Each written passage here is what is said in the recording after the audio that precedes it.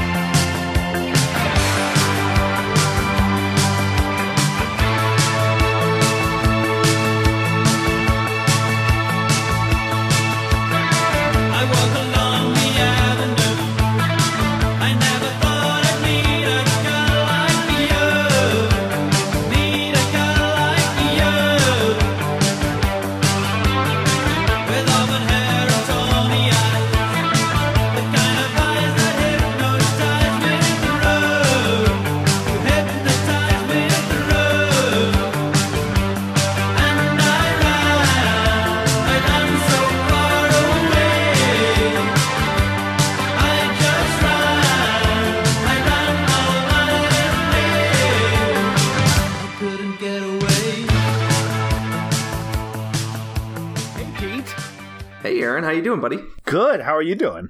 I'm doing swell. Future Sport Month is coming to a close, and we've been having a real good time. Should we rise for the corporate anthem? Yes.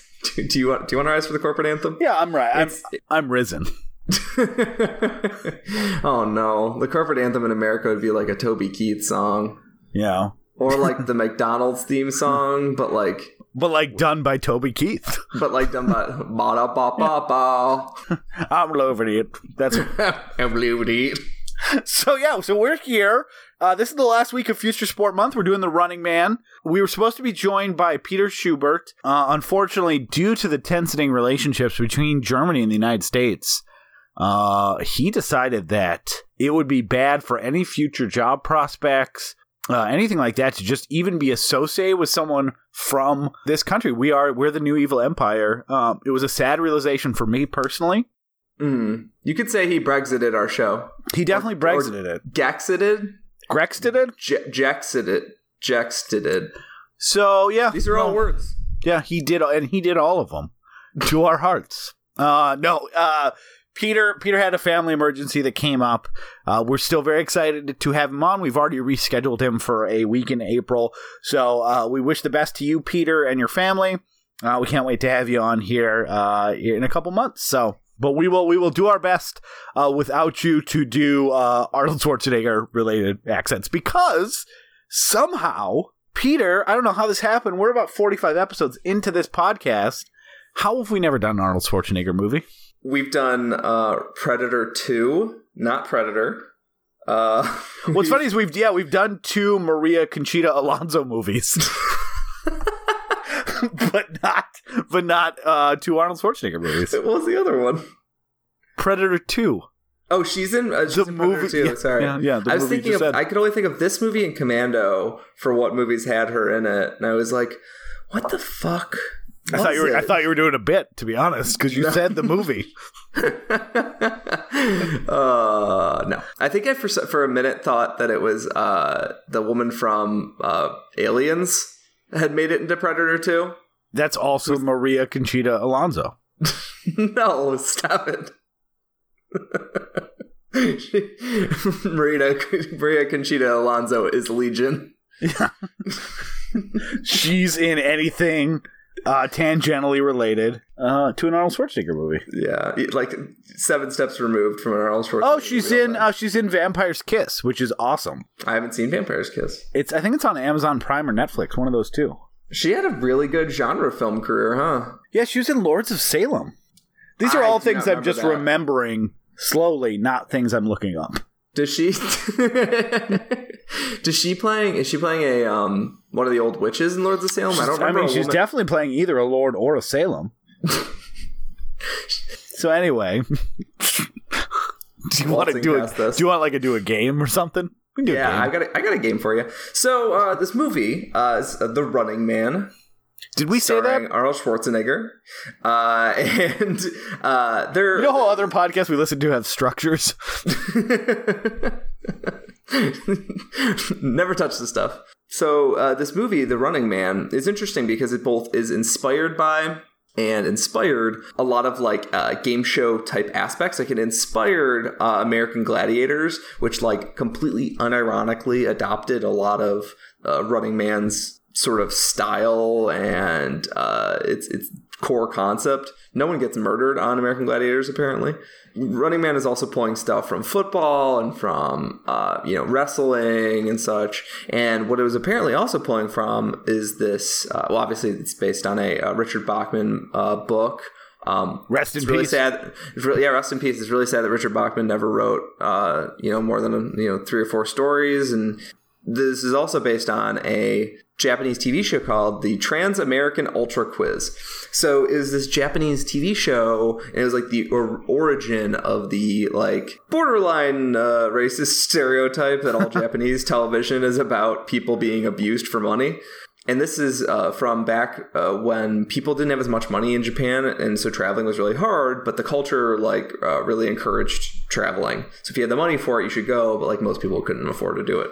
So back then they would take people on this like 3-week tour across America and like basically torture them through all these events. Like in a Hawaiian challenge, contestants were awakened at 2 a.m. and were asked questions until dawn. And the loser of it had to paint a 1 kilometer long line on an airport tarmac on a hot day. And you get to travel for free, but you endure these punishments, like walk naked at Niagara Falls. And one of the contestants had you chasing a trailer that was driven on the back of a car with buzzers on it. And you had to hit your buzzer to answer the question. If you lose, you get kicked off the show, whatever. How many people died on this show? Nobody, but like it's sort of like supposed to like embarrass you, whatever. And that was one of this sort of like this extreme game quiz show was kind of an inspiration for this. Is how far will we go at game shows in the future? And recently there was like this article about this Russian game show that was like, no rules. You survive the Siberian outback. We won't stop you if you commit a crime, even up to murder. Like, I don't know if the show went away, but there was like a lot of outrage about that. So I have 5 questions for you, each with a punishment if you answer them incorrectly. Do you want to play this game with me? Not really. Really, you set it up terrible. Like, you did not make me want to play this game. It's like, here's all these terrible, all right, Aaron, terrible, embarrassing. Number 1. Oh, sorry. I have someone outside your house with a set of flamethrowers, and if you do not play in the game, you get to see a cool flamethrower. That explains where that park went. Question number 1. Dweezil Zappa, son of Frank Zappa, references his father's song, Blank, with the line, "Don't touch that dial." What is that song? A, Who Are the Brain Police? B, I Am the Slime? C, Give Me That Diaper, Baby, parentheses, capitalism is bad. And D, Jazzercise Suicide. I'm going to go with B. It is I Am the Slime, and I made up Give Me That Diaper, Baby, Capitalism is Bad, and Jazzercise Suicide. Those all sound like they could be Frank Zappa songs. Yeah, I made those up. Who Are the Brain Police is an actual Frank Zappa song, though. So you don't get that punishment. You get to move on to round number 2. What was the punishment? Since we're never going to do this again. It's a light insult. Oh, okay. Aaron, you're a big dumb baby, and I hate big dumb babies. I am glad I did not get that punishment. That would have been rough on my self-esteem. Yeah, alternate reality, Aaron is crying real hard right now. Like, I'm glad I never even heard that, even in passing. Yeah, like, basically it's like I'm attacking someone else. It didn't feel directed at me because you specifically said that this was not going to be directed at me because I got the point. Mm-hmm. But I got to tell you, that would have hurt. I'm glad that you are not sympathizing in any way with alternate reality Aaron, who is in fact a schmuck. That guy's an asshole. He got the question wrong. That guy deserves everything that he had coming. Fuck that guy. All right. Question number 2. Richard Dawson hosted Family Feud. He was replaced, then returned to the show after that replacement. Who was the middle of this period? A, Louis Anderson. B, a sentient ball of pubes. C, Richard Karn. Or D, Ray Combs. It's Ray Cohn, and Ray Cohn killed himself. He did? Yeah. I wanted to pretend like I didn't know that. Just FYI. Yeah, that's really, really horrible. Let's move on. What was my punishment have been? Aaron, please jam your thumb in your eye. We're on the honor system here. I've done that 5 times from drinking. So I miss and having wily thumbs. Yeah. Question number 3. Aaron, what is Arnold Schwarzenegger's career-spanning catchphrase? The inflection matters. A, I'll be back. B, I'll be back. A German beer style traditionally served in the spring. C, I'll be back. The famous German Baroque composer.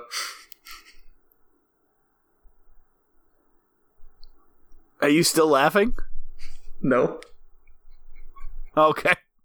I wasn't sure if we cut out or like that. So let's pause for a second. Okay, yeah. Let's pause for a second.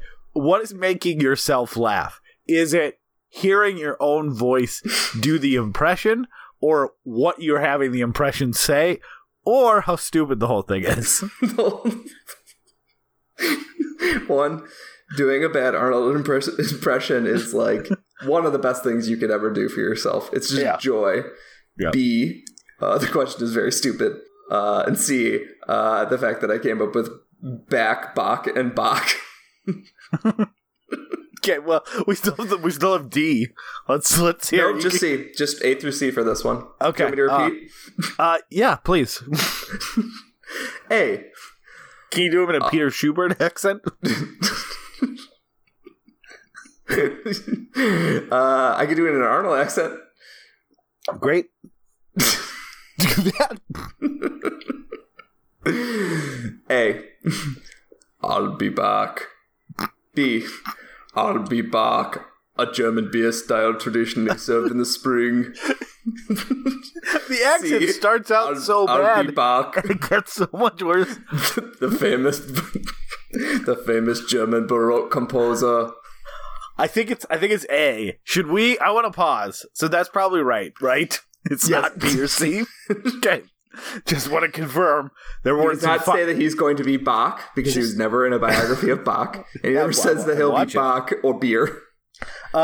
Let's quickly both do our best. Let's just get this out of the way. Best Arnold Schwarzenegger accent. Quick, go. You go first. Were you doing it already? Hold on. Stop laughing. I'm going to rip your head off. Okay, that's pretty good. All right. Listen, we gotta get out of here. Hey. Why did he get all crusty? I think I was coughing or something. Listen, we gotta get out of here. Hey. You're Arnold Schwarzenegger. If he came to America, still got famous for being an action hero, yet was a pencil neck. Yeah. Is that a tumor? Should I get it checked out? Look, just start shooting. Okay, you ready for question number 4? Oh, I am. This is also an accents question. Okay. This is where I'm looking for what the emphasis on a word is. Yes. Which state was Arnold governor of? With accents again. This game is just for you. California.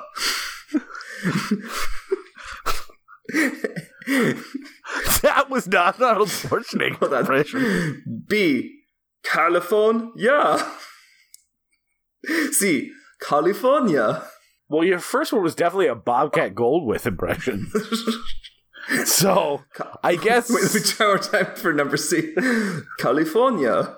I think you probably think it's A, but the closest one is probably C. It's C, yeah. It's because he doesn't say California. He says California. Okay, were you trying to do a Bobcat Goldthwait impression for A? No, but I should just do Arnold pronouncing every syllable. As my Bobcat Goldthwait. I think I'm 4 for 4, to be honest. Yeah. Do you want to know the punishment for that one? Oh, I forgot that was a part of this game. Yeah. Punishment. You must now raise the children Arnold fathered with that maid. This is topical humor and very timely. Ooh.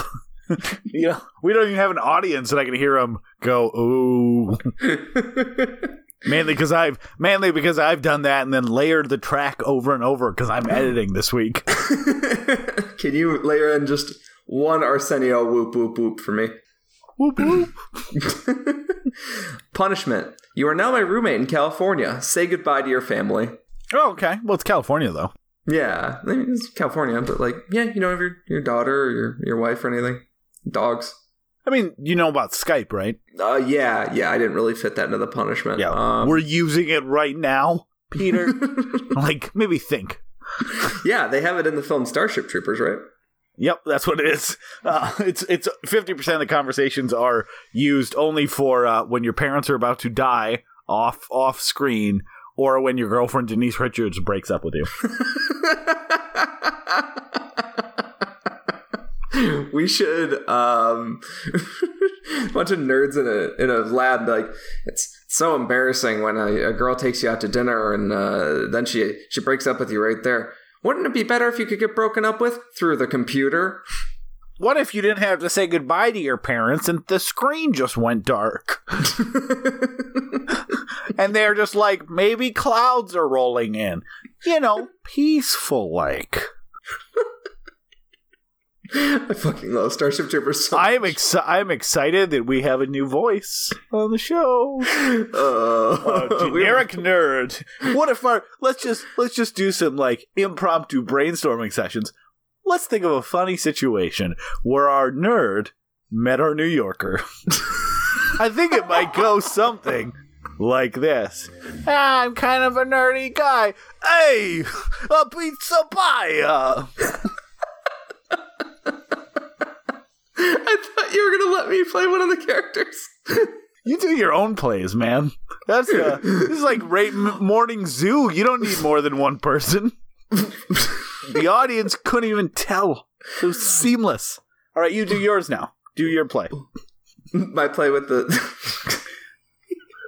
Let's go to a different house with a different nerd and a different New Yorker. Maybe that would go something like this.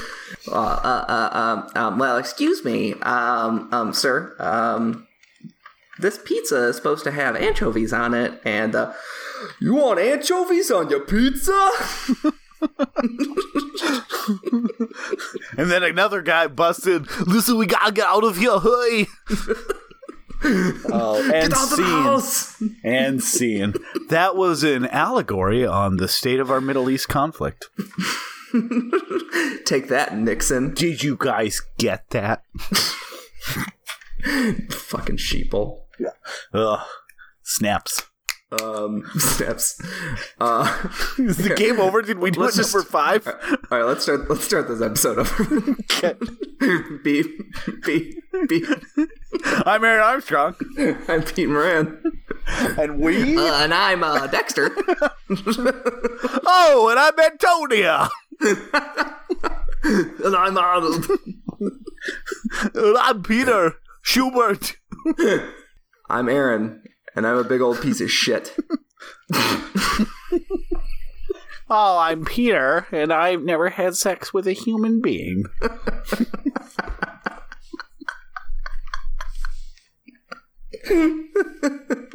Why is it just your normal nerd voice? Why isn't it your no nerd, reason, Peter? Your nerd subcategory, virgin. I tried to make it even more nerdy and more virgin-y.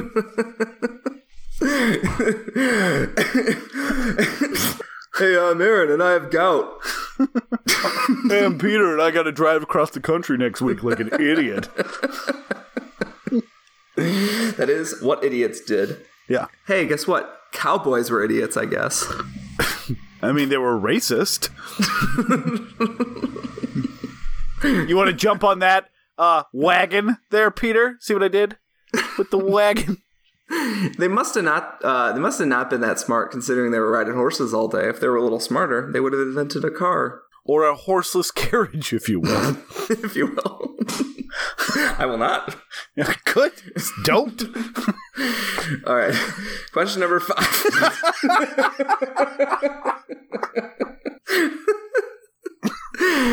Oh, boy. Question number 5. Where are you running, man? A, it is none of your business. B, from a chainsaw-wielding maniac. C, I'm actually stationary. And D, from the truth, sheeple. I don't know who this question is directed at. Just like, you, okay, C then, I guess? You're actually stationary? That's true. It doesn't sound like you're huffing and puffing. No, so I haven't walked at least 3 feet.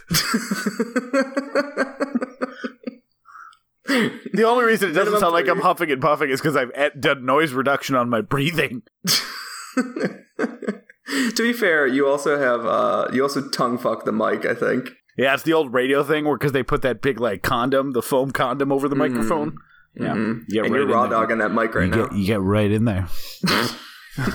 And you get right in there. I'm inside your ears right now. Oh, God. I just panic and throw the headphones on the floor. Yeah. And the punishment is, you're already running. I think that's ample punishment.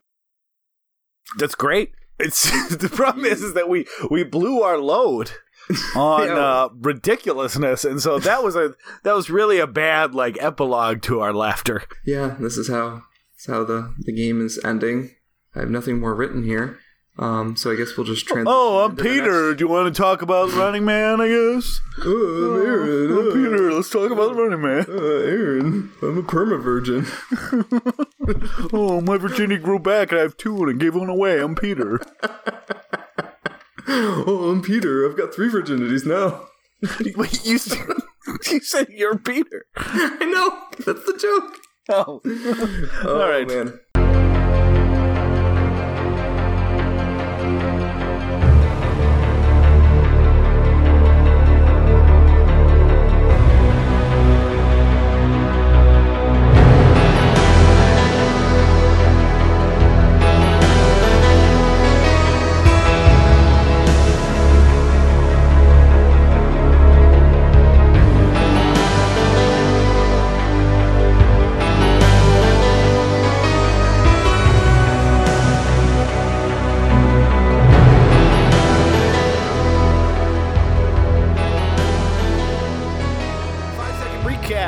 Schwarzenegger in a game show called The Running Man. Not much running, to be honest.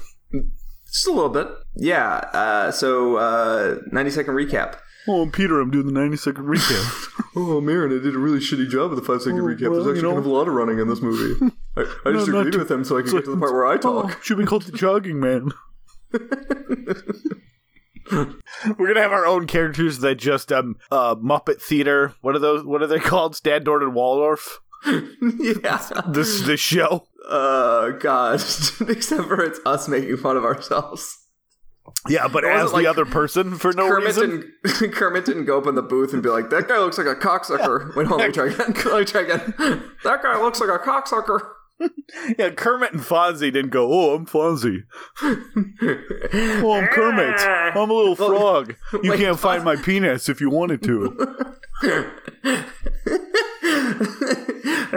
This show's giving me Vietnam flashbacks.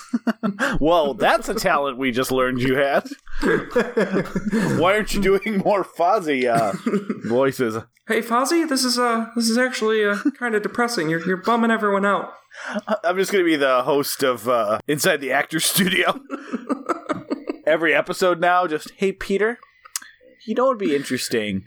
If what Fozzie Bear would make of Death Wish 3, is he here with us right now? I love its fascist messaging. Thank you. And then everyone just goes.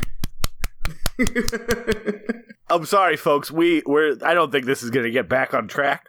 So just bear with us. Personal difficulties. Our episode on The Running Man tonight will be approximately 20 minutes. Our episode on which bad accents can we do, and which good accents can we do, will be an hour and 40. I don't even feel that bad because I don't think this movie is like fantastic and everyone's seen it. So you know what? Tune out now.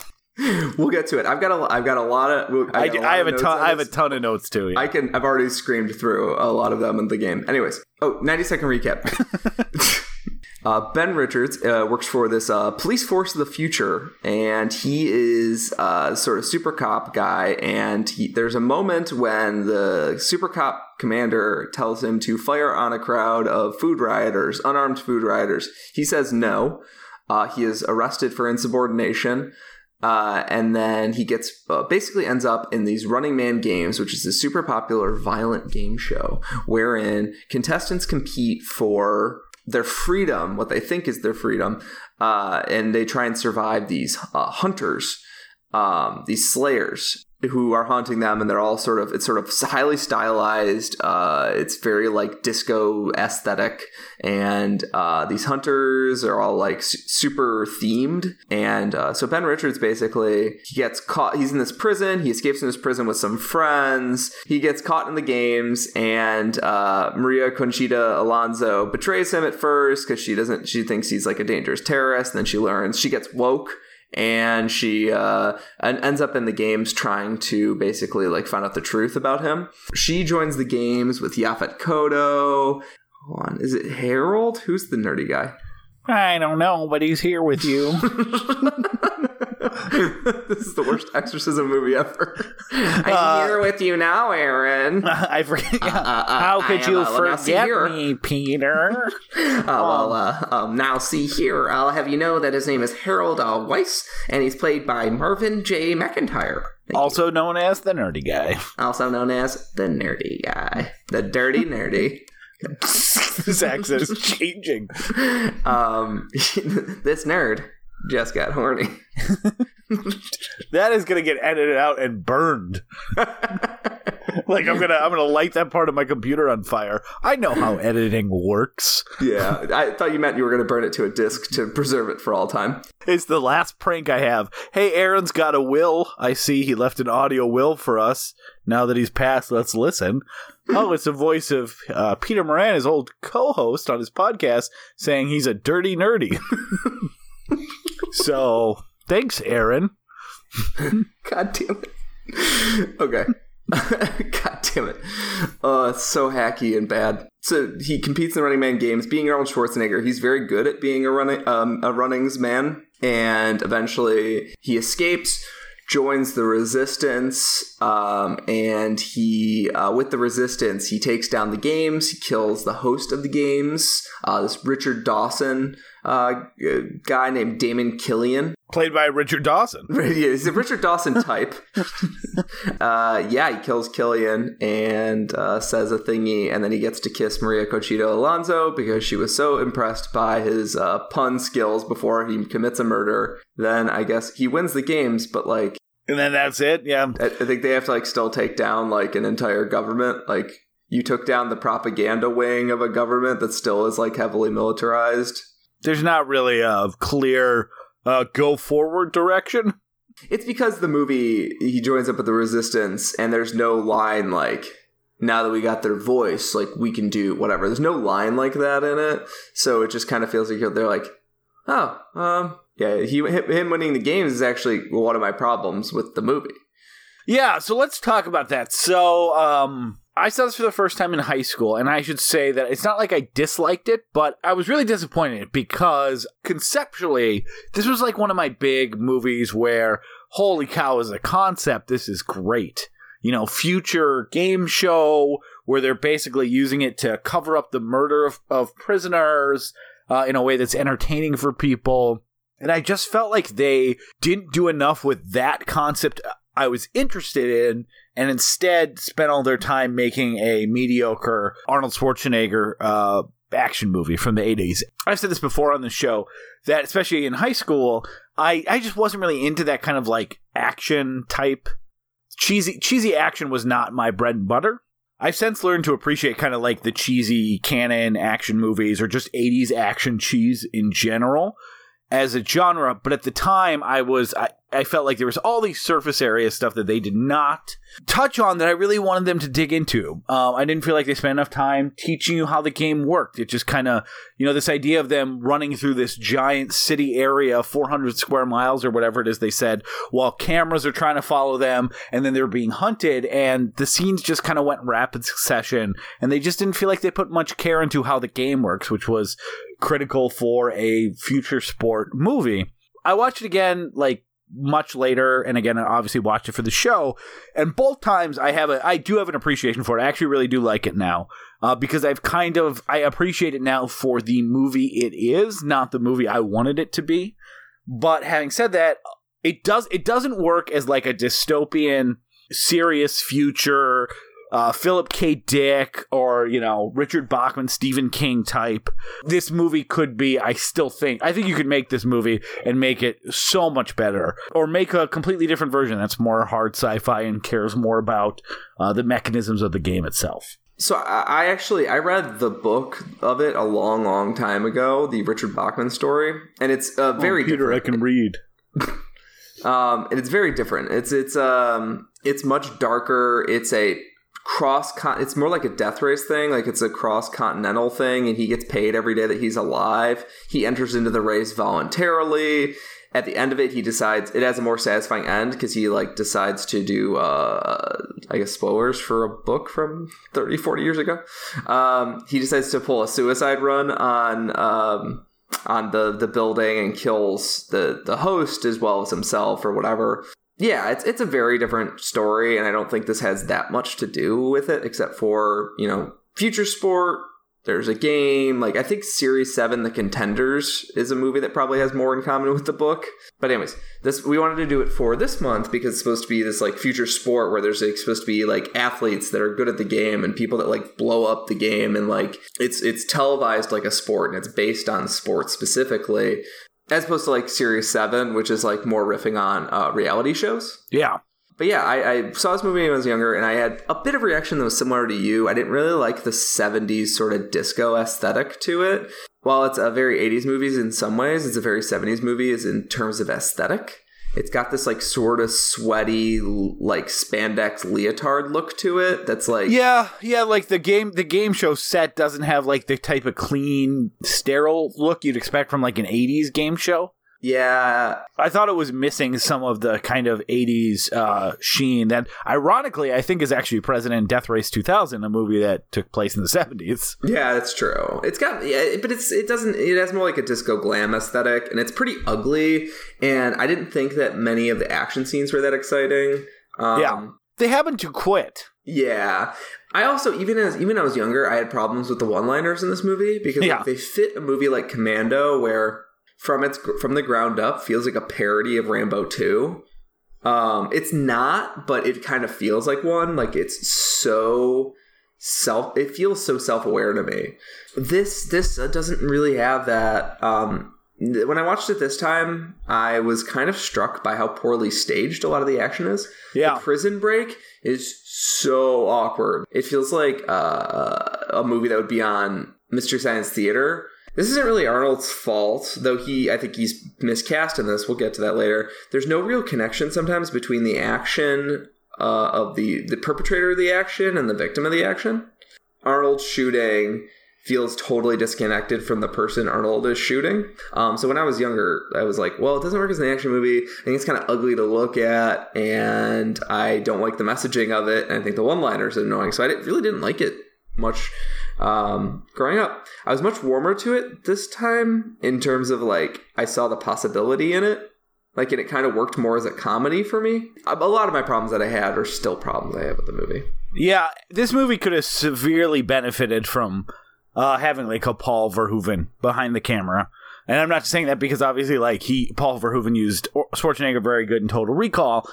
So yeah, it was directed by Paul Michael Glaser, who's kind of a nothing director. You probably haven't heard much of. He did The Cutting Edge. He did Kazam, The Air Up There. He did he was an actor. He did 5 movies between 1986 and 1996.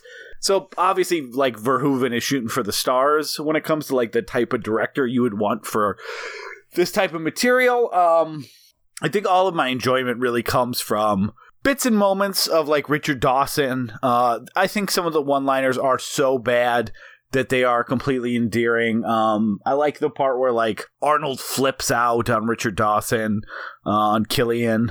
Grabs the camera. Yeah. I'm going to shove my fist down your throat.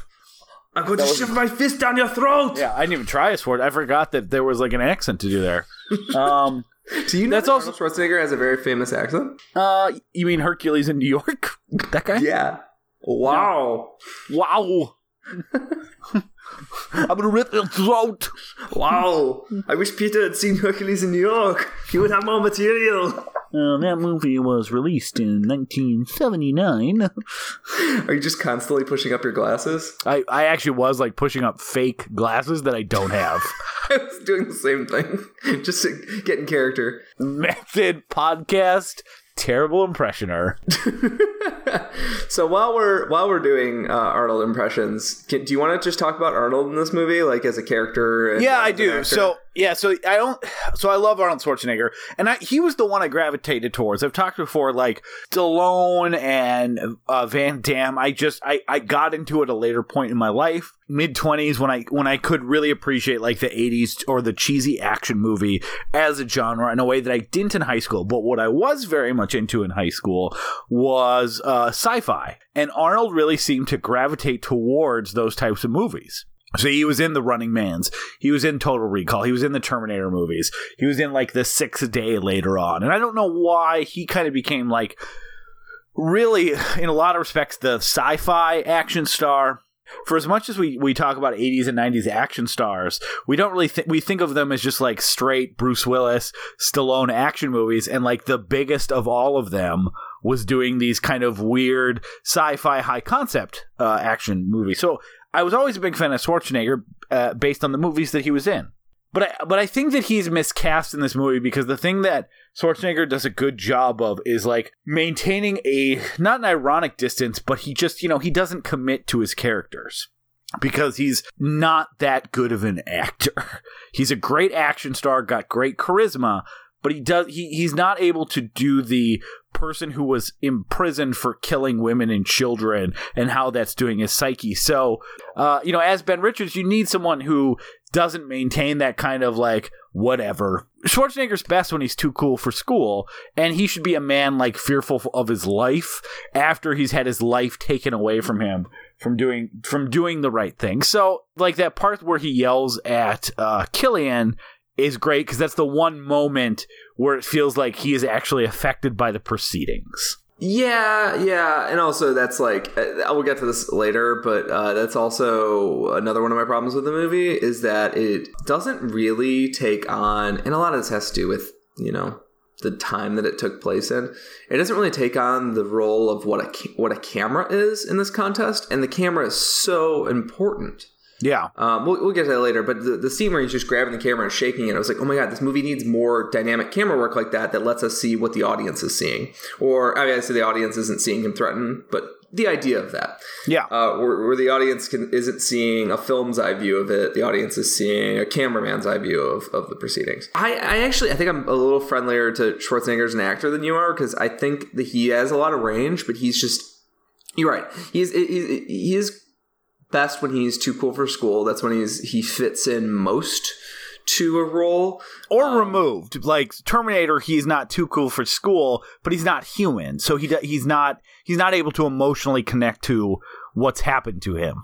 Yes. So Terminator 2 more and 3 more so than 1, because 1 I feel like it's kind of a too cool for school thing because he's he doesn't attend school in any of those movies. He's blissfully unaware, but like in 2 and 3 they have a sort of layer of irony, like they're kind of making fun of his roboticness and a bit more in 2 and 3. Like I forgot that like in the first Terminator, I'll be back is like not as a joke or anything. It's almost like a throwaway line that's just really badass. I think early in his career, this included, he wasn't that great of an actor with range. He didn't know how to do comedy at all, which I think he became a pretty gifted comedic actor. Oh, yeah.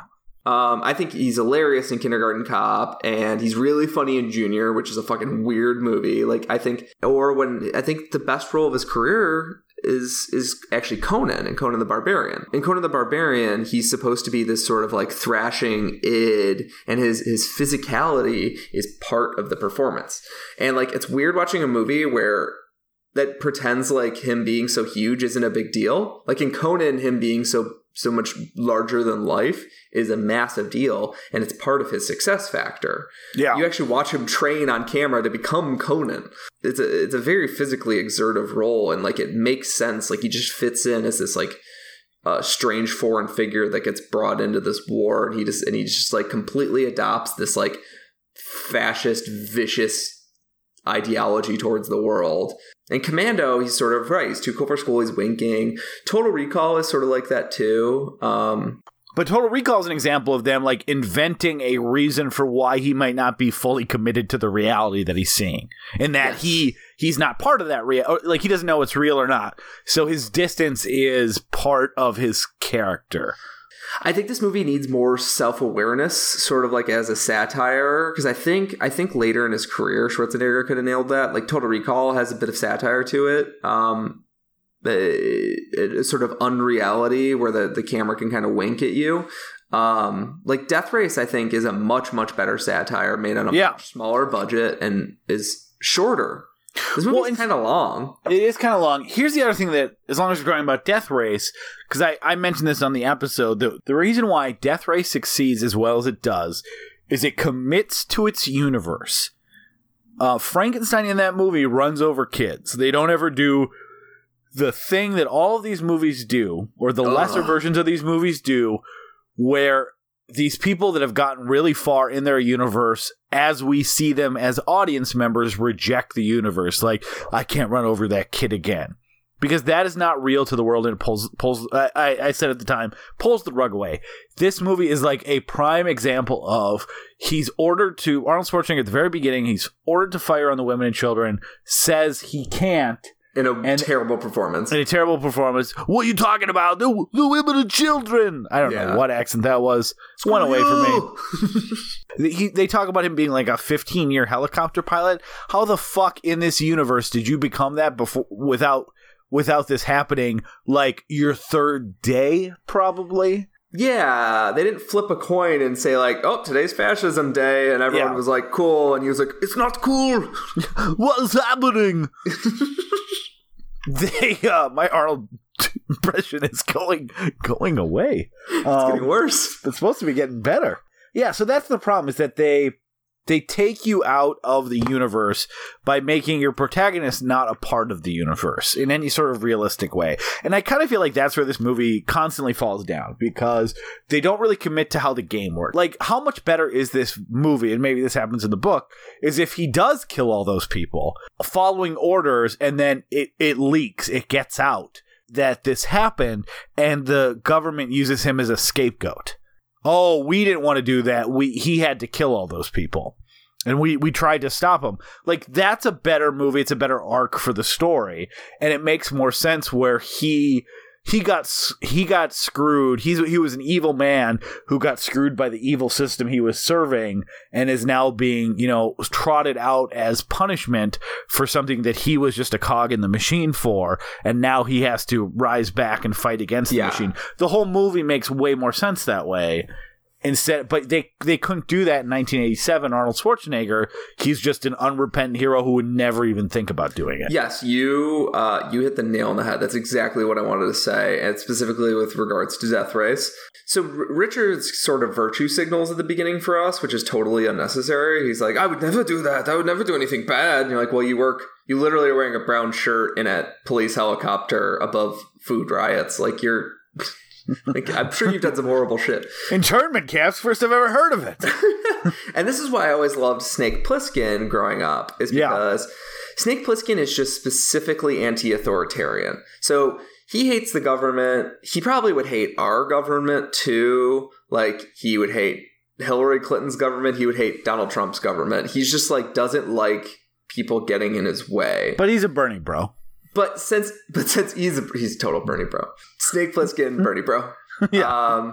But we can root for him because he's anti-authoritarian against a government that we hate. So he doesn't have to be a good guy. Snake Plissken is specifically an anti-hero, and he does selfish shit all the time. Yeah. But we root for him because he's still getting screwed by this mega government that we would hate if we had to live in. So we've got enough bad guys that we see him as a good guy inherently. He doesn't have to be fucking Jesus Christ. Like, he just has to be not the government in this situation. And the whole idea of Frankenstein being someone who lives in the universe and he opts that universe helps us stay in that universe for me. I don't know entirely where the idea of audience identification characters came in. Especially in this sort of world, that was just so omnipresent in any of these movies, where whatever the audience identification character is, that guy's a good guy. Like, he's a good guy. I want to be very clear. Maybe he did some bad things, or maybe he makes like one little mistake. Like Arnold Schwarzenegger's like crime in this movie is he doesn't go full bore with the resistance right away. And then eventually through one unconvincing scene is like, I guess I'm with you. Yeah, I've got a big problem with how the resistance is handled in this movie, because he basically gets captured by them and he goes like, oh, you hate Killian too? Like, how are we supposed to feel about them joining up other than it's a thing of convenience? Like, that's not dramatically interesting. And also, who cares? Like, wouldn't he be with the whole fact that he wasn't with the resistance was such a weird, I guess, plot point inserted so that you could celebrate him joining to some guy we've never seen later. Like, it's structured very poorly. So the audience identification thing, it's not always this. I think it's not always this. I think Sicario does something interesting with audience identification characters in Emily Blunt's character, where she's a little flatter than the other characters on purpose. Yeah. It's sort of proving this larger point about how hard it is to make moral decisions in this like strange relative vacuum or whatever. Sicario, though, is a good example where an audience identification character, or Luke Skywalker from Star Wars, that those make sense just fine because they are new people brought into the world, where Arnold Schwarzenegger in Running Man and Frankenstein in Death Race 2000 are not people brought into the world. They are existing and have thrived to some level in the world. So to make them the audience identification character who's rejecting the world doesn't work in the same way Emily Blunt or Luke Skywalker does. Yes, but usually when I think of audience identification characters, which Ben Richards is clearly supposed to be, I think of them deciding to put an everyman in a movie so that people can throw exposition at them, so that the everyman, they're going to the secret base, or the everyman's trying to, talk to this alien or whatever, they know what to say. And I feel like that's a failure. It's economical, yes, but I feel like that's usually a failure of storytelling, because you're not finding elegant ways to communicate to the audience visually, so you have to have it explained with exposition. I think that's a big problem. My other big problem is, I mentioned this a couple times in passing, that I just don't feel like they give enough thought to the game, because one thing we talked about with Death Race, one thing we talked about with Rollerball, that both those movies were enjoyable because the game we were watching was well thought out. It was clear to the audience and it was enjoyable to watch. And this doesn't have the problem as bad as Blood of Heroes, but it does have the problem where like they escape onto the 400 square mile or 400 square block area, game zone. The next scene after they get out of the entry alley or whatever it is they're taking on Sub-Zero. Like, and they're just there almost immediately. And every time you see them, for the most part, they're either trying to jam a satellite, which I'll tell you what, if you're in an 80s movie and no one asks you to jam a satellite, are you really in an 80s movie? Yeah. Also, why is the satellite in the middle of this fucking war zone? Like, the satellite thing doesn't make fucking sense at all. Also, he hacks the satellite whenever he gets this code. A, why does this really important code never change? B, they were on camera for his murder. Why would they not know to change the code if they know he cracked it? Yeah, it's also like, they just don't give enough thought to stuff that is important for a game to make sense, because you need to be able to grasp onto something. And even stuff where they say no hunters have ever been killed before. Why do they do that? 3 people fucking beat the game. So how did that happen with no hunters getting killed? Because the hunters find them like fucking that. So did they just successfully run away for like 100 miles? Yeah, so like what? Because they say 3 people have won the game, but no hunters have ever been killed. They were actually murdered. But the public line is that they escaped the game. Yeah, there's no rules. Like, it's not like avoid the hunters for 20 minutes, then the hunters are done. The hunters get to hunt you forever, it sounds like. So if the hunters are like the boss video game characters, this is fucking Shadow of the Colossus, because there's no other enemies in between bosses. Yeah, and there's no weapons to fight them. No, so it's just these bosses, and you don't have your bow and arrow or your horse or your sword, and the Colossi are coming after you.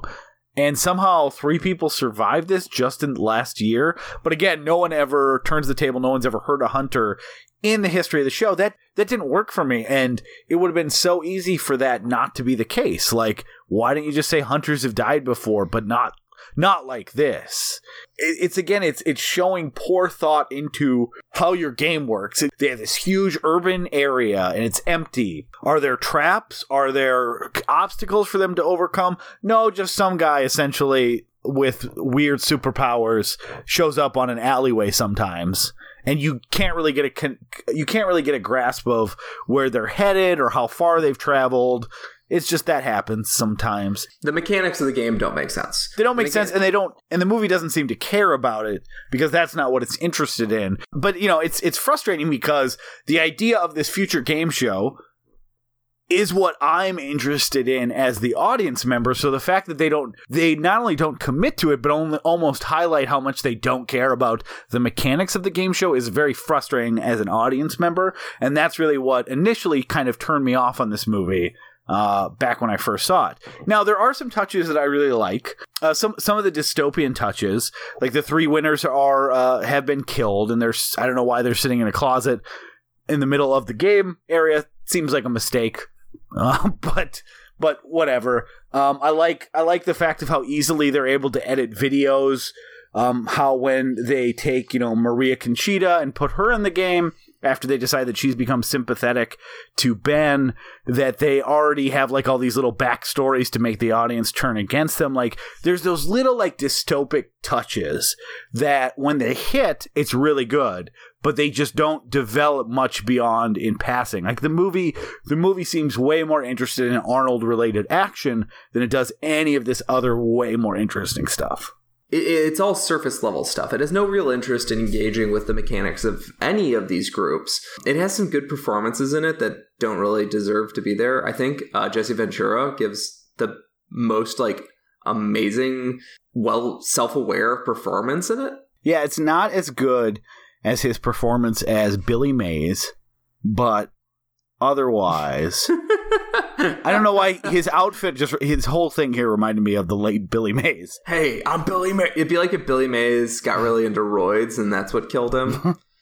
Instead of cocaine. Snorting steroids. Jesse Ventura here for OxyClean. He does have sort of Billy Mays energy. It's really weird. Yeah. Is it just like aggressive TV spokesman? Like some people with deep voices just all sound like Billy Mays? Yeah, it's they both wore blue, they have mustaches, and they yelled at the TV a lot. Yeah, right in your face. Right in your stupid fucking TV right watching in your face. Stupid. Keep eating fucking peanuts. Because P.S., if you watch TV...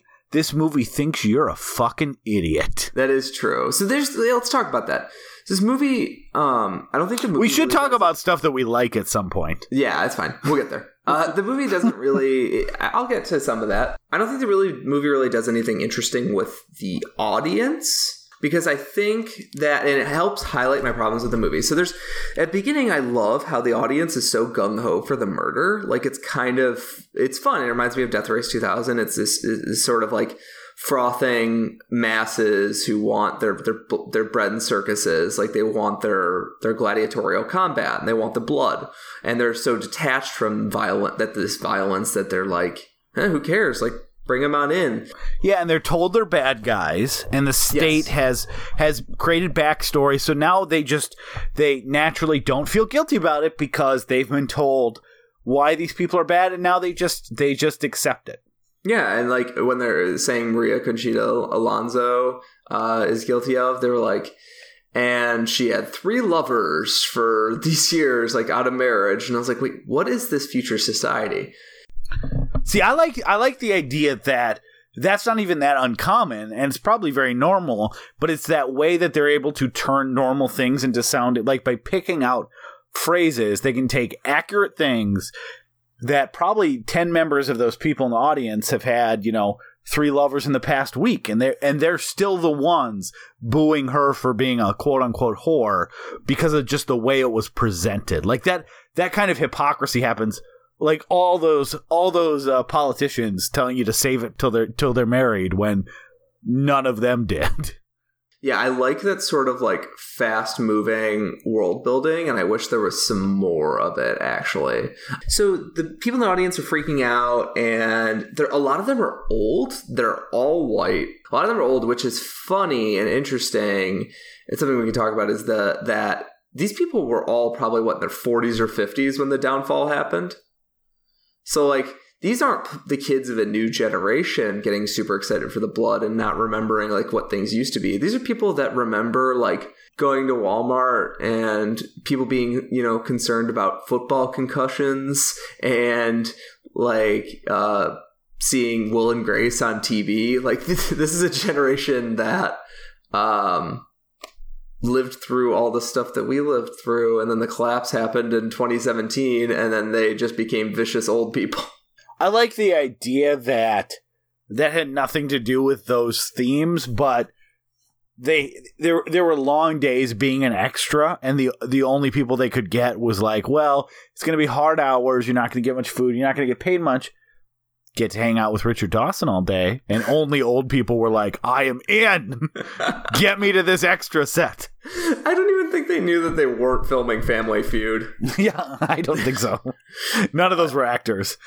Like, hey, Family Feud is taking a turn, but Richard Dawson's here. I'm going to go with it.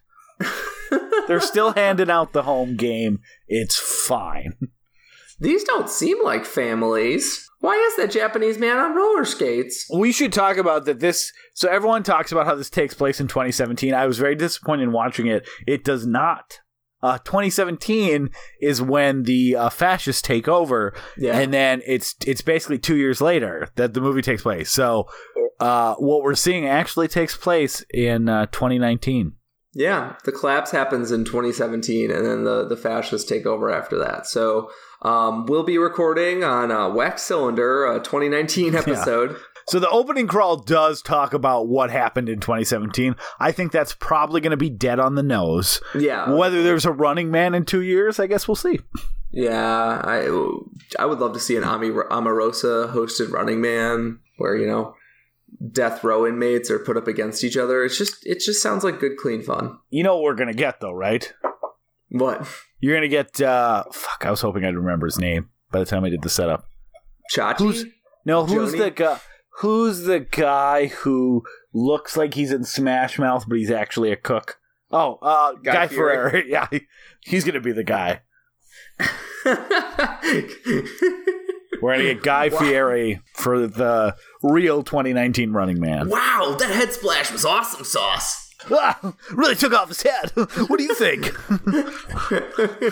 Hey now, you're an all-star. Hey folks, while they're setting up for the next round, I'm going to show you how to make some atomic nachos. Let's do it. I'm also going to make a pizza pie. Guy Fieri just gets very Italian. Yeah, he's a racist. Yes. Him. The movie doesn't seem to be all that concerned with how the audience is perceiving this stuff until we get these like big splashes moments where all of a sudden like a woman says like, that Ben Richards is one mean motherfucker, which is like a funny line. Yeah, I do like the moments where the audience starts to decide that, let's just support. One of the reasons it's actually really clever, it's not they start rooting for him as like an innocent man or never mind, he's a good guy. They just think now that he's going to win, he's the strongest, he's the most powerful, and they basically start rooting against all the boss level characters that they were previously rooting for. So it's like the switch in loyalties happens instantaneously, and they no longer want their previous heroes to survive or anything like that. They're just like, okay, now this guy's going to kill those guys because he's the best. And that's a very clever switch. And there's a couple things going on here. One, I agree with you that that's a good thing, and they actually try and find something interesting to do with that in the end of the second act when Richard Dawson makes him a deal and basically says like, hey, you can become a Slayer. Like, they already love you. Like, why don't you just join up with us? Like, he's basically trying to co-opt his fame to make money. Yeah. Which is like a really interesting choice.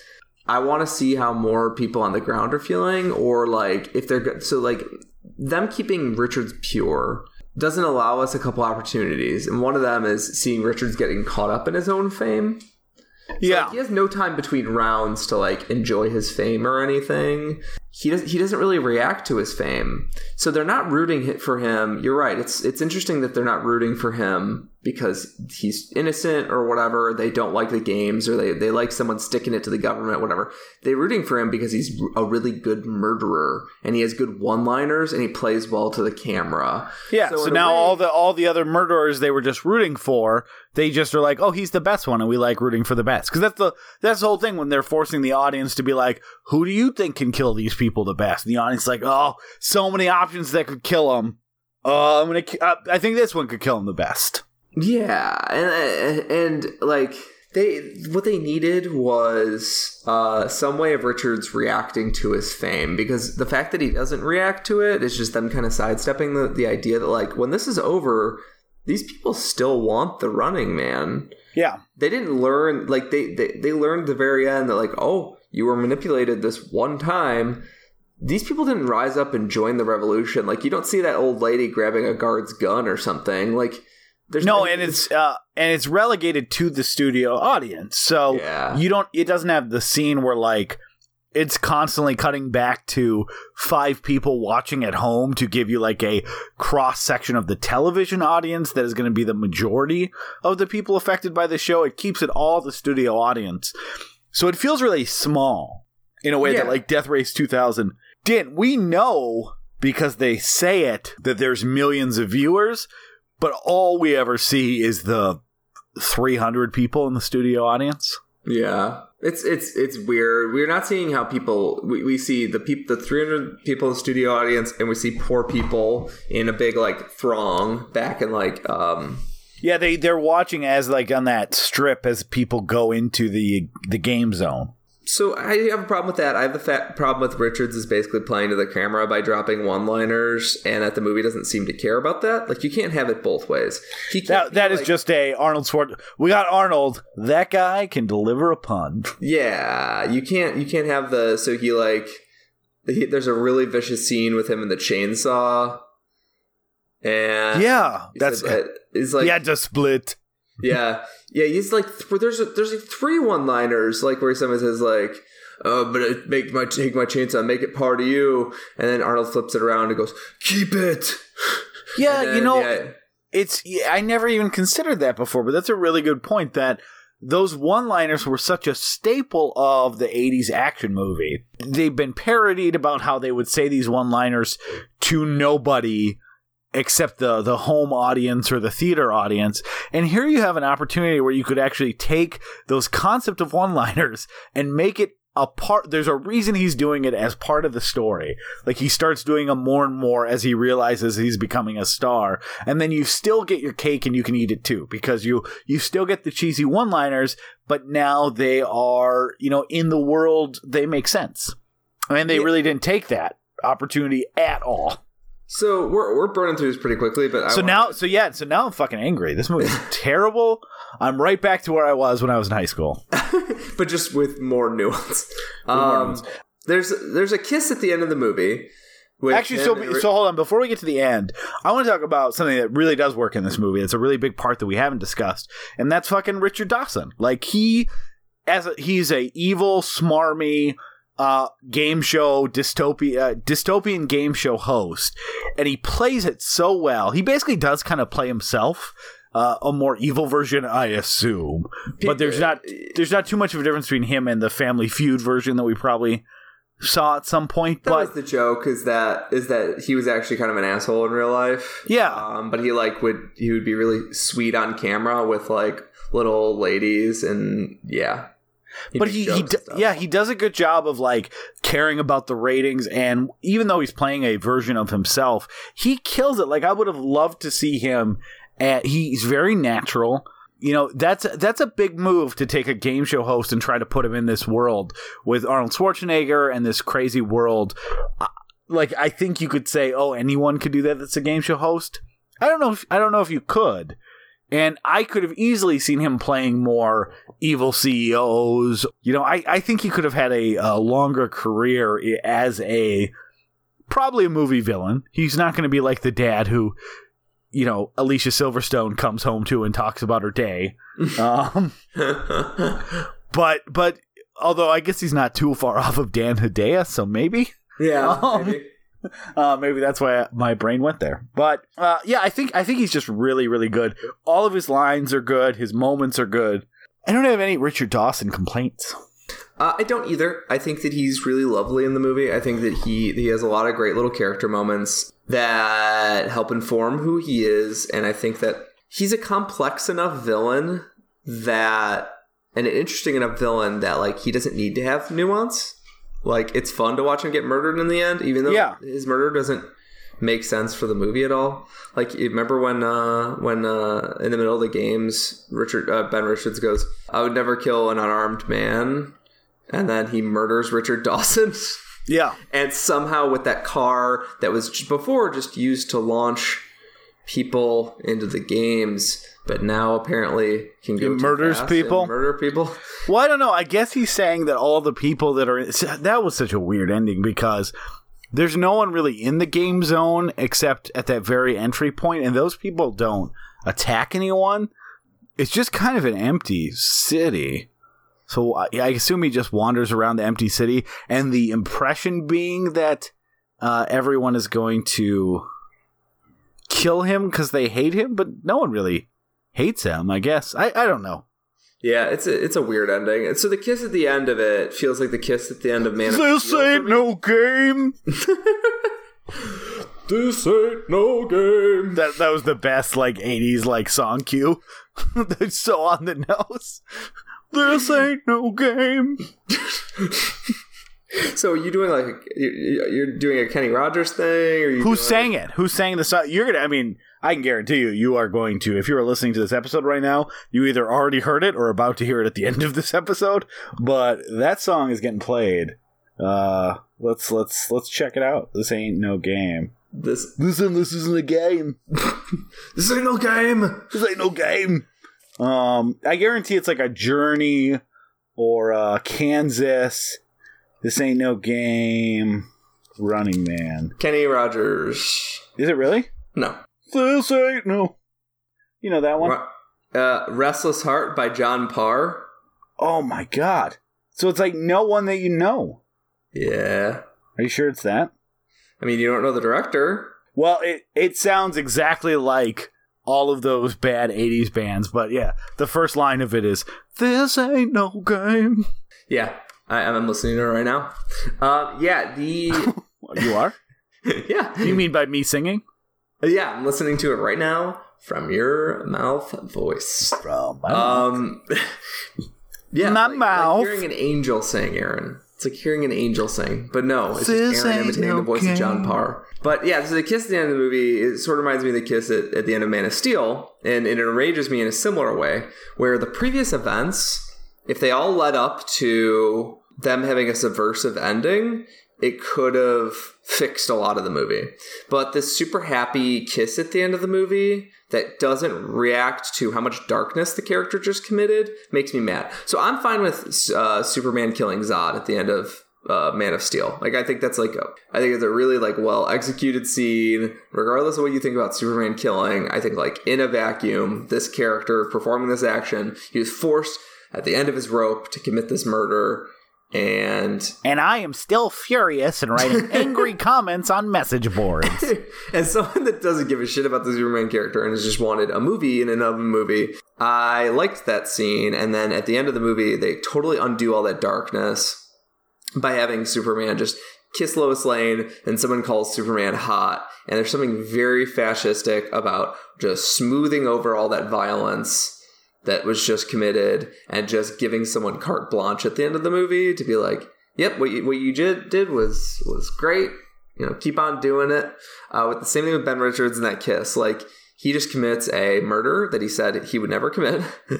And then he off-screen Disney style, though. Yeah, exactly. You go over there, it's an implied murder. Yeah. It's a I'm not gonna kill you, but I don't have to save you. Yeah, exactly. It's So he is heroic, like Batman. Yeah. Did anybody give that movie shit for that? Probably because it's about fucking a comic book character in a movie. Yeah, I'm sure there's someone writing angry letters to the head of DC. According to issue 17. Well, actually, I will have you know. I love talking like this as someone that like knows Star Trek: The Next Generation episode titles by heart. Because if it's not about me, then they're the nerds. Oh, God. It's just that... Holy shit, everyone shut up. How did I not mention that the first line of that John Parr song, "This ain't no game," is also the fucking tagline for Super Mario Brothers? Yeah, I know, dude. That's what I was saying. This ain't no game. This ain't no game. I just thought you were talking about the song that ends the Running Man. You got there Sorry, like 20 minutes before me. That was not clear because I wasn't there. So how was I supposed to enjoy that moment with you? If the show had a tagline, it would be "This ain't no podcast." This ain't no podcast. Oh my God, that'd be so good.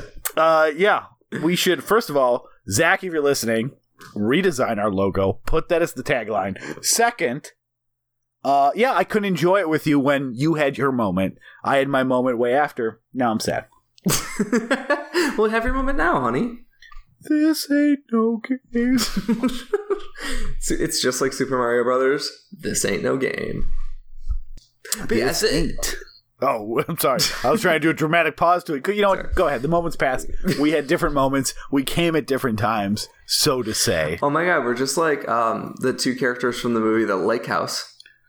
Did they both have orgasms at different times? I don't know. They like fucking like there's a mailbox and they fall in love by giving each other letters through time through the mailbox. There's I don't believe that's mailbox. A real movie.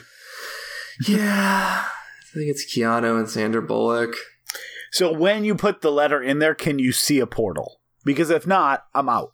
Yeah, the first 20 minutes of the movie is just Keanu staring into the mailbox going, "Whoa." Yeah. Let me ask you another question. If he was just to hold his hand in the mailbox and she opened it up in the different time, could he wave at her? He can only honk a boob. Okay. That's the climax of the movie. They should name that movie Time Wave. Time Wave. It's pretty good. Yeah, and then you're like, oh, this is probably like a wave of time. But nope, it's about a wave through time.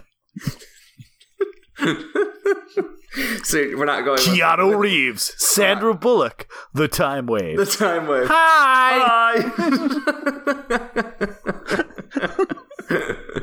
How you doing? You right good. Man, why are we taking next week off? We're rolling. You're a good writer. Your hands are pretty. Oh. Welcome to the Time Wave. So we're not rolling with our concept of time honk. I was going to try to move past that. Try to move back time sexual assault. I think it would be consensual. They're in love. I guess. Okay, yeah. Like the wave, if she reaches in and waves back through time, it's like, you can get to second base right now. What if they discuss it like line by line in a letter beforehand? I think so. After a couple like time honks and time waves. Climax. Yeah, they're yeah. I can tell you what the climax is. Climax is Keanu Reeves putting his dick in that mailbox.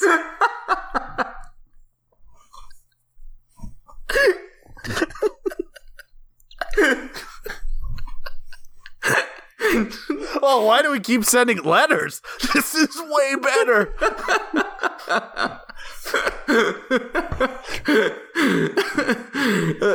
Just his neighbor goes out in the morning to get mail and he's still just fucking his mailbox.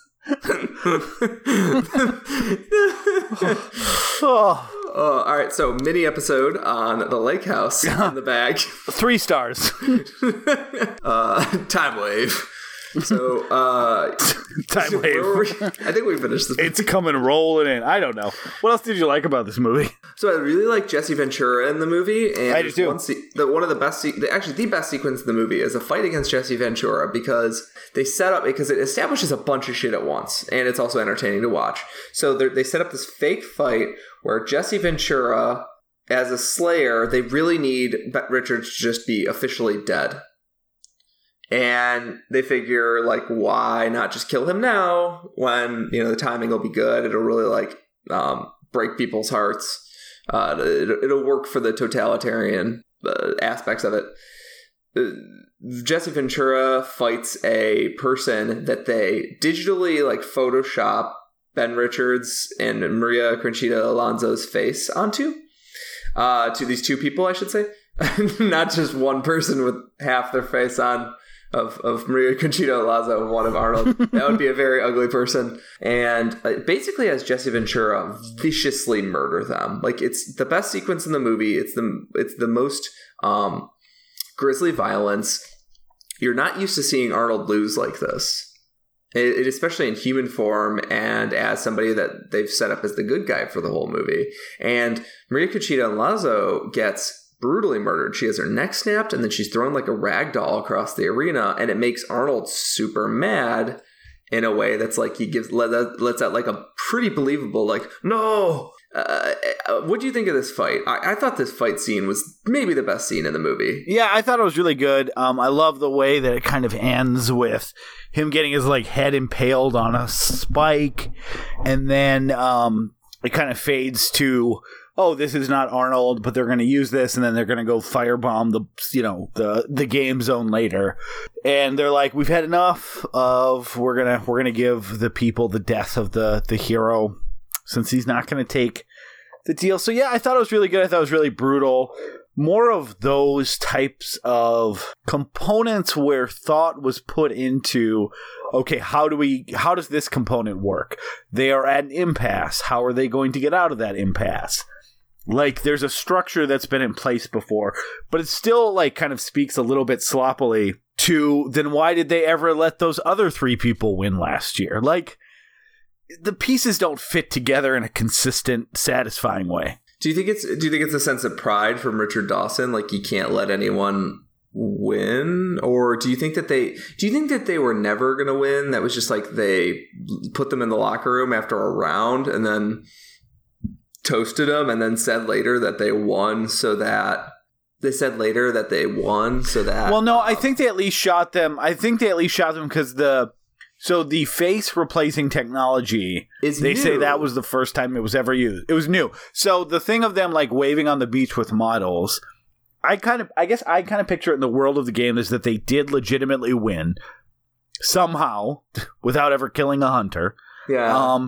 And then they're like, great, let's take all this video, let's do this stuff, let's celebrate. And then they killed them. And then even though they're 3 winners out of the course of the year, they just kept putting the body in that one room in the one building in the game zone so that someone could dramatically find them later. It doesn't make any sense. That part's frustrating. But conceptually, it works really well. Also, what does the camera see during this sequence? Yeah, I don't know. But then it's, okay, well, why, since everyone loved Ben Richards, why couldn't they do the same fucking thing there? Where he won and then they kill him after they're like, you won the game. Now let's, it doesn't, the logic of how everything works and why they're making certain decisions is just not on display. That scene is great. Why they're doing that or how it connects to their goals feels super messy. Yeah, I don't understand. That third act reveal would be more of a punch in the face if they had set up their face replacement technology thing a little bit better, because it works really well for the one fight against Jesse Ventura, but it doesn't work well there. Also, they apparently were using it earlier because of how they fake Arnold's footage, right? Well, no, that's just really well edited. That's all really well edited.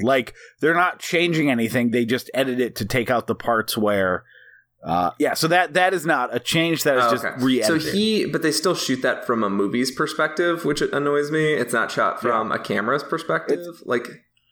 It's from the same shots we saw earlier, that was just very annoying to me. You know what else is fucking weird about this movie? The Running Man, it's an hour and 40-minute movie. The Running Man game doesn't start till 40 minutes in. I forgot that. Okay, so the Prison Break, let's talk about that a little bit. It introduced us to Yaphet Kotto, who is one of the great character actors of the 80s and such, and he's an alien, and he even got to be in a Bond movie. Like he had a fun career, and not a lot of people know his name. And he was a great actor. He might still be. I think he's a crazy pro-Trump person now, but I don't know. I thought he died. He's a crazy pro-Trump person. I don't know. So he's effectively dead to me. So Yaphet Kotto's in the movie. He basically gets introduced and he gets killed in the first round of the game. So he does nothing in the movie. But this Prison Break, why have them break out of a prison and then meet some members of the Resistance, not learn anything from the Resistance, and then when he meets up with them, he might as well be meeting them for the first time because they know of him through TV. Why have this It's for him to have two buds that they can have two other people in the game Why that don't they they just kill. make it like it worked for the story of Jesus' crucifixion? Jesus made some friends up on the cross. Why can't he just make some friends while he's in the games? Yeah, it's not well done. I actually want to talk about that prison scene because I think the prison scene is the movie in a microcosm. So there's a scene of them going to break out of prison. They're all working together. They have to get down these radio wave. Basically, they have to get down a radio wave fence because they all have collars on their neck. And if they go past the radio wave, their head explodes. So what happens? They have the radio waves. They think down. Then it turns out that's not. They the don't think case. they have them down. All but one guy knows that they're still up, and then one guy runs so the movie can have an exploding head. So that is exactly my point. That logically, everyone's clear. They're yelling at him not to run. There's no reason this guy is running. It's frustrating as an audience member why is he still running towards this fucking fence? There's not that much distance with people telling him, and he knows what happens if he goes by this fence. So this is not a risk he wants to take. This is not I can make it. No, you can't. That's why you haven't run past it before. So it's frustrating as an audience member because it's clear that all they want to do is have him run past the fence for his head to explode. It makes no fucking sense. It's not like they could have done a thing where the guy ran to it and then someone turns it back on unexpectedly. They do the cool thing in the dumbest way possible. But at the end of the day, it's oh, that was cool when the guy's head exploded. So you're frustrated with how you got there. But at the end of the day, you're okay, but yeah, I like the head exploding. Perfect point, and I think a point that we can pretty much end the movie on. Yeah, because that's how I feel about the movie. It's a lot of dumb stuff that doesn't work. But at the end of the day, it's oh, I like that when that happens. The dynamo guy getting electrocuted. We haven't talked about any of the Slayers in detail except for Jesse Ventura. We don't really need to, do we? No, I mean, they're no. Mainly because we're kind of running a little short on time, but also because there's just Dynamo's my favorite. Except his dumb little car is a huge disadvantage that he needs to get rid of. And the fact that he threatens to rape Maria Conchita Alonso until she electrocutes him. Yeah, that also was, disappointing as a person for him, I think. Yeah, it just the Slayers are cool. They just don't do too much with them. And they're really just there for Arnold to do a pun based on whatever their weapon is. So, I have a problem with the Jim Brown cameo in that they set it up. And they have Jim Brown in some fucking office building watching, and it's not evidently clear. This is a poorly directed movie, a very poorly directed movie. It's not. You're saying the director of The Air up there couldn't pull this one together? What was I saying? Yeah. Oh, the director's terrible. So he sets up this Jim Brown thing that's going to be amazing, and then because you love Jim Brown, but the shots are really all that enticing because it's basically him sitting in an office building surrounded by people, and you just think that's other people watching the games, but you're why is that dude with his business shirt unbuttoned and a weird skunk stripe up the middle of his hair? Yeah, even if you don't know if it's Jim Brown, they're he's sore thumbing right through that scene. Yeah, exactly. Why exactly? Why is this? Why do they keep returning to this single office building with there's no wide shots of the building or anything, so it just looks like it's just people watching the games at work. It's so weird. Anyways, and then they keep setting it up in the same way. There's no escalation when they keep coming back to him, and then they come back to him, and Jim Brown gets an awesome entrance, and he gets blown up or whatever. It's like an okay little like cameo fight, but like it's fucking Jim Brown, and he gets one line. Like Jim Brown kicks so much ass, and then he's like the just afterthought final boss of this movie. It just sucks. Yeah. They again, just there wasn't enough care put into. I don't even want to say the details, like. Details, they did not put the care into the details, but they didn't put the care into the broad strokes of the game. I think a good director that ignored the plot and a good editor could have fixed this. Yeah. So, my final thoughts would be, one, just a moment we didn't mention that Kurt Fuller is in this movie is like, but I do like that, like, in this universe, he basically could have, I think it takes place as the same universe as Ghostbusters 2 because his character is exactly the same as his character in Ghostbusters 2. So I imagine that after he got fired from the mayor's office, eventually when the revolution came, he joined the Running Man TV show. Yeah, exactly. Or in Wayne's shared universe, or his character in the Wayne's World, like he plays like a sort of like whiny bureaucrat that always like is the boss said this has to happen. I love the idea that Kurt Fuller is just always part of a connected universe because he plays the same character in every movie. Yeah, and he's Doctor Who, but he just keeps getting the same face over and over again. Let's map it out. So my final thoughts are, I feel like we were kind of harsh on this movie, and I want to underline part of that is because, so I do like this movie. I do enjoy watching it. It's not one of my favorites. It's not a perfect movie. But we probably spent a lot of time criticizing it because on a concept level, and there are hints of this, of like a masterpiece in here. There's a lot of meat on the bone left over after this movie, and you're like, oh, you ate some of the fat, and you didn't like. This is the best part of the steak. You barely touched it, and it's always fun to watch. But when you're talking about it, it's less fun because it's like, oh, they could have done so much more with this, and they didn't. Again, it's a very enjoyable 100 minutes. Like, you're not going to be bored. It's a kind of a, I think we've probably called other movies this before, but it's like it's a great, I'm hungover on a Saturday movie. It's perfect for that. There's nothing too meaty to get into. There's always something fun happening on screen, and there's a lot of really good moments. But at the end of the day, it is kind of a disappointment at what could have been. Yep, I agree. Is that especially that's the advantage and the risk of these months where we're doing comparisons between very similar movies. That I think Death Race 2000. I think Death Race 2000 is manages its scope a little bit better, and it manages its sense of humor better, and I think it manages the constant excitement of the games, and also modulating its pace a little bit better. This movie is for some reason really well regarded. I think it's just because people love Arnold so much, but like I don't know why this is so well regarded, but like. See, I feel like this was never really all that well regarded. I feel like I hear like bros talking about how much they love. I feel like it was. I feel like it was always mid-tier Arnold, and people have a lot of affection for mid-tier Arnold, especially of this era. But I don't ever hear it like talked about in the same breath as a Terminator or a Total Recall. I think people like it more than Terminator. A lot of people like it more than Terminator because it's more like fun. Like it's goofier and sillier, and there's more one-liners. Like Terminator is like a whole. It's essentially, James Cameron admitted this. It's basically a slasher. It's like very grim to watch. All right, well, you know what we have to do here. You find people, I find people. Next episode, we get our people. We figure out what people really think. Yeah, it's hard to say, but I have heard people call this. They're like, oh, that's awesome, Arnold. That's Arnold being like campy and shit in the 80s. It's great. But, like, I guess everyone has their own favorite Arnold because these movies are on TV so much. I also called this movie awesome, and I loved it, I think, introing this episode. And then I watched it, and I remembered that, oh, wait, I don't really. Like, I really like it. It's fine. It's fun.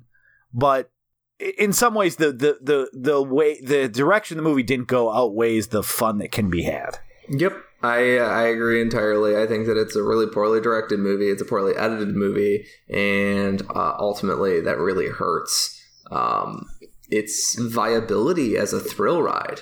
Yep. It's not that funny, and it's not that thrilling, but it does have some goofy moments, it doesn't feel like a whole lot of other movies. So like if you like this sort of like especially glam now disco, yes, this sort of like glam disco goofy 80s action movie where like if there are thrills, they're all very diverse. If you like that, like come right in.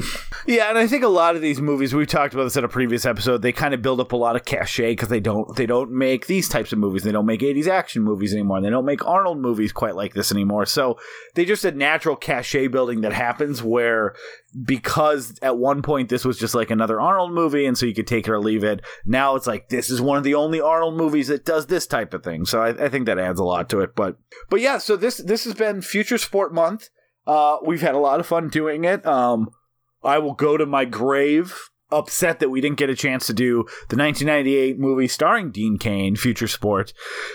But I guess Peter wanted to hurt me, and we didn't do that. But we did do a lot of really great movies. So thank you so much for joining us.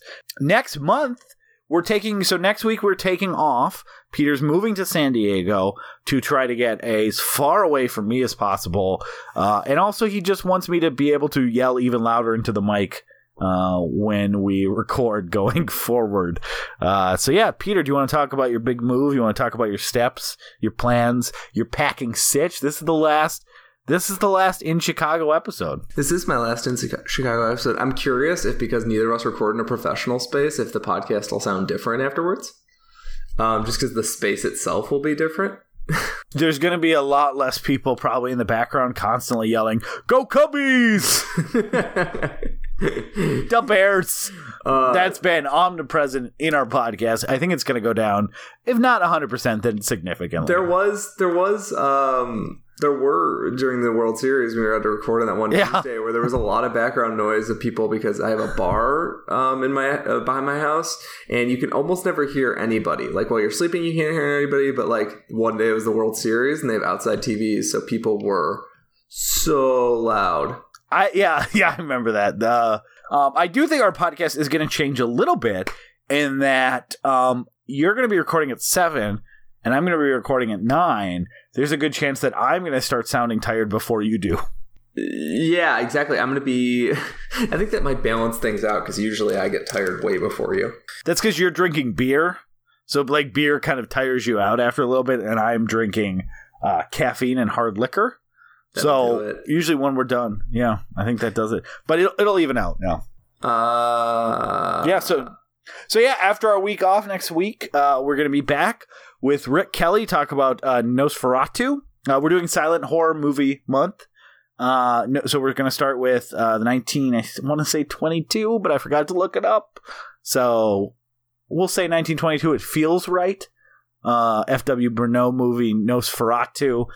And then we're going to be moving on to Haxan and the Cabinet of Dr. Caligari. And we have not 100% nailed down which order that's going to be, but Haxan's going to be with Rick Kelly, and the Cabinet of Dr. Caligari is going to be with Sam Scott. So yeah, these are all movies that I love. So this, and I haven't seen Haxan, but I love the other two. This will be a very, very interesting month to have to articulate things in a way that we normally can't, because yeah. And the movies can't speak for themselves, so we're going to have to speak for them. Yeah. All right, so thank you so much, guys, for the last Minneapolis-Chicago co-production. Have a good night.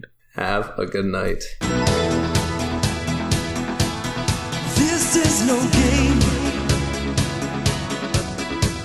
Standing in the dark, I swear I heard you calling my name. And I knew things had changed. No pain, no gain. Something in your eyes just told me that this nightmare would end. And I had found a friend. Shouted from the highest steeple, let it out to all the people. Hey! Play it on the loudest speaker, burning like the highest fever. You hit the right spot. No more lonely